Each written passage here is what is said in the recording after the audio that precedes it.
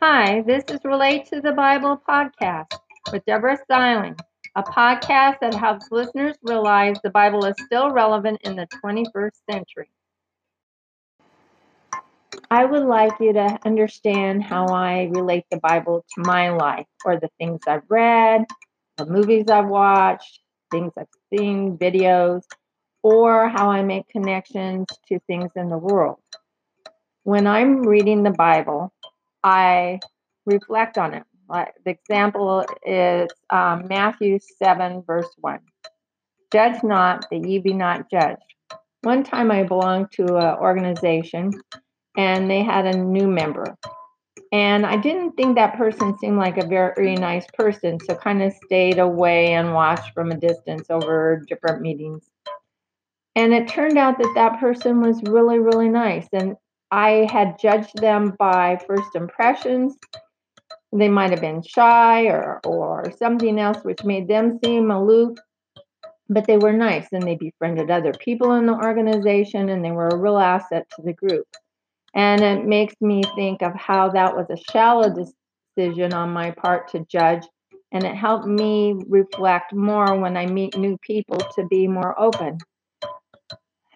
Additionally, when I apply these things to my life, sometimes I'll think, now, do I want God to judge me that way? Do I want other people to judge me that way? And so I reflect on these things, and it gives me a deeper relationship to the passages I'm reading, and it feels much more personal to me.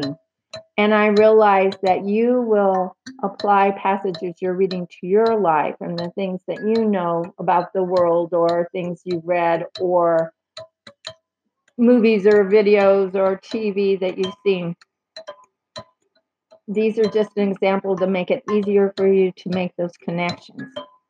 Also, these podcasts will be coming out on Wednesday and Friday. The first portion of this podcast is called A Cheeky Christian.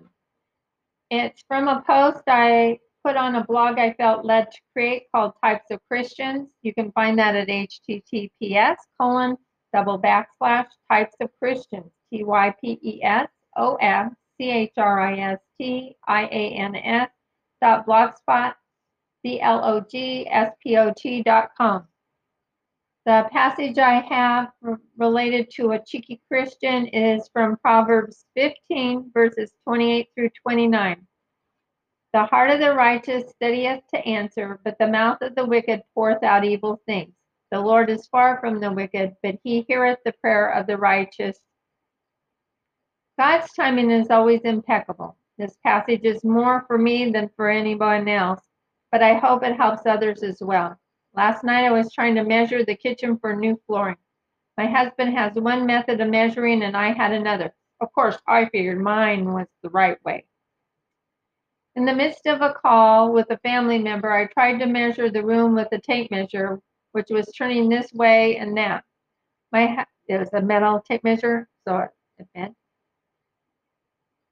My husband commented that he was concerned that I might harm his good metal tape measure and said something sarcastic, and I said something sarcastic back. The person at the other end of the phone heard my less than gracious reply and commented. That person hadn't heard what had been said prior to that.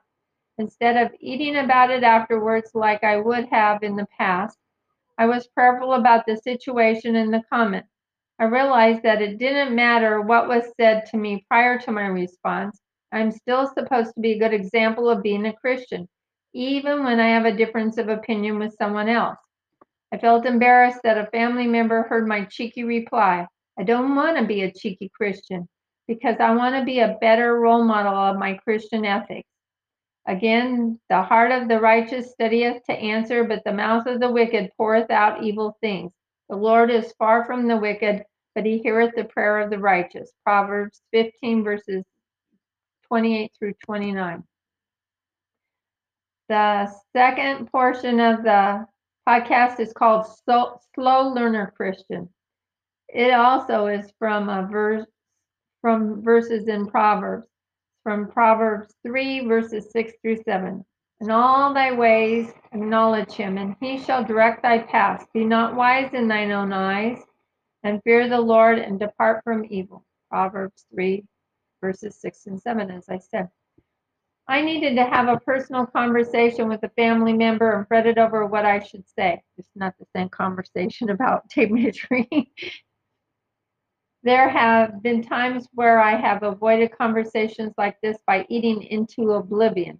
Fortunately for me, Christ has shown me in the past when I turn these concerns over into his very capable hands, he takes care of the situation much better than I had ever imagined.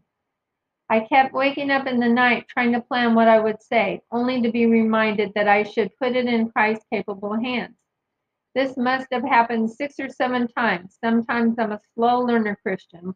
When I woke up, I prayed that God guide what I said and the timing for talking to this person, because God always knows the big picture and knows what that person needs to hear. Fortunately, I listened.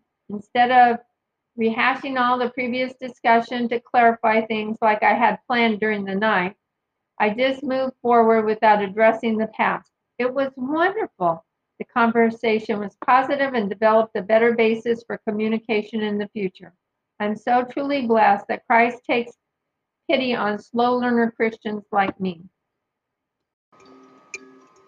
I want you to know that since this is an example of the positive influence God has made on my life through the Bible, this podcast that I shared with you may not reflect all of the whole meaning of the Bible verses and passages I have shared.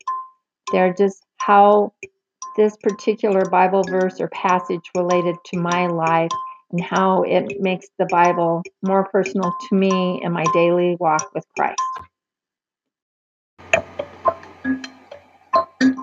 Thank you for joining us at Relate to the Bible. I look forward to you joining us next time, where you will hear more examples of how you can relate the Bible in ways that are especially meaningful to you.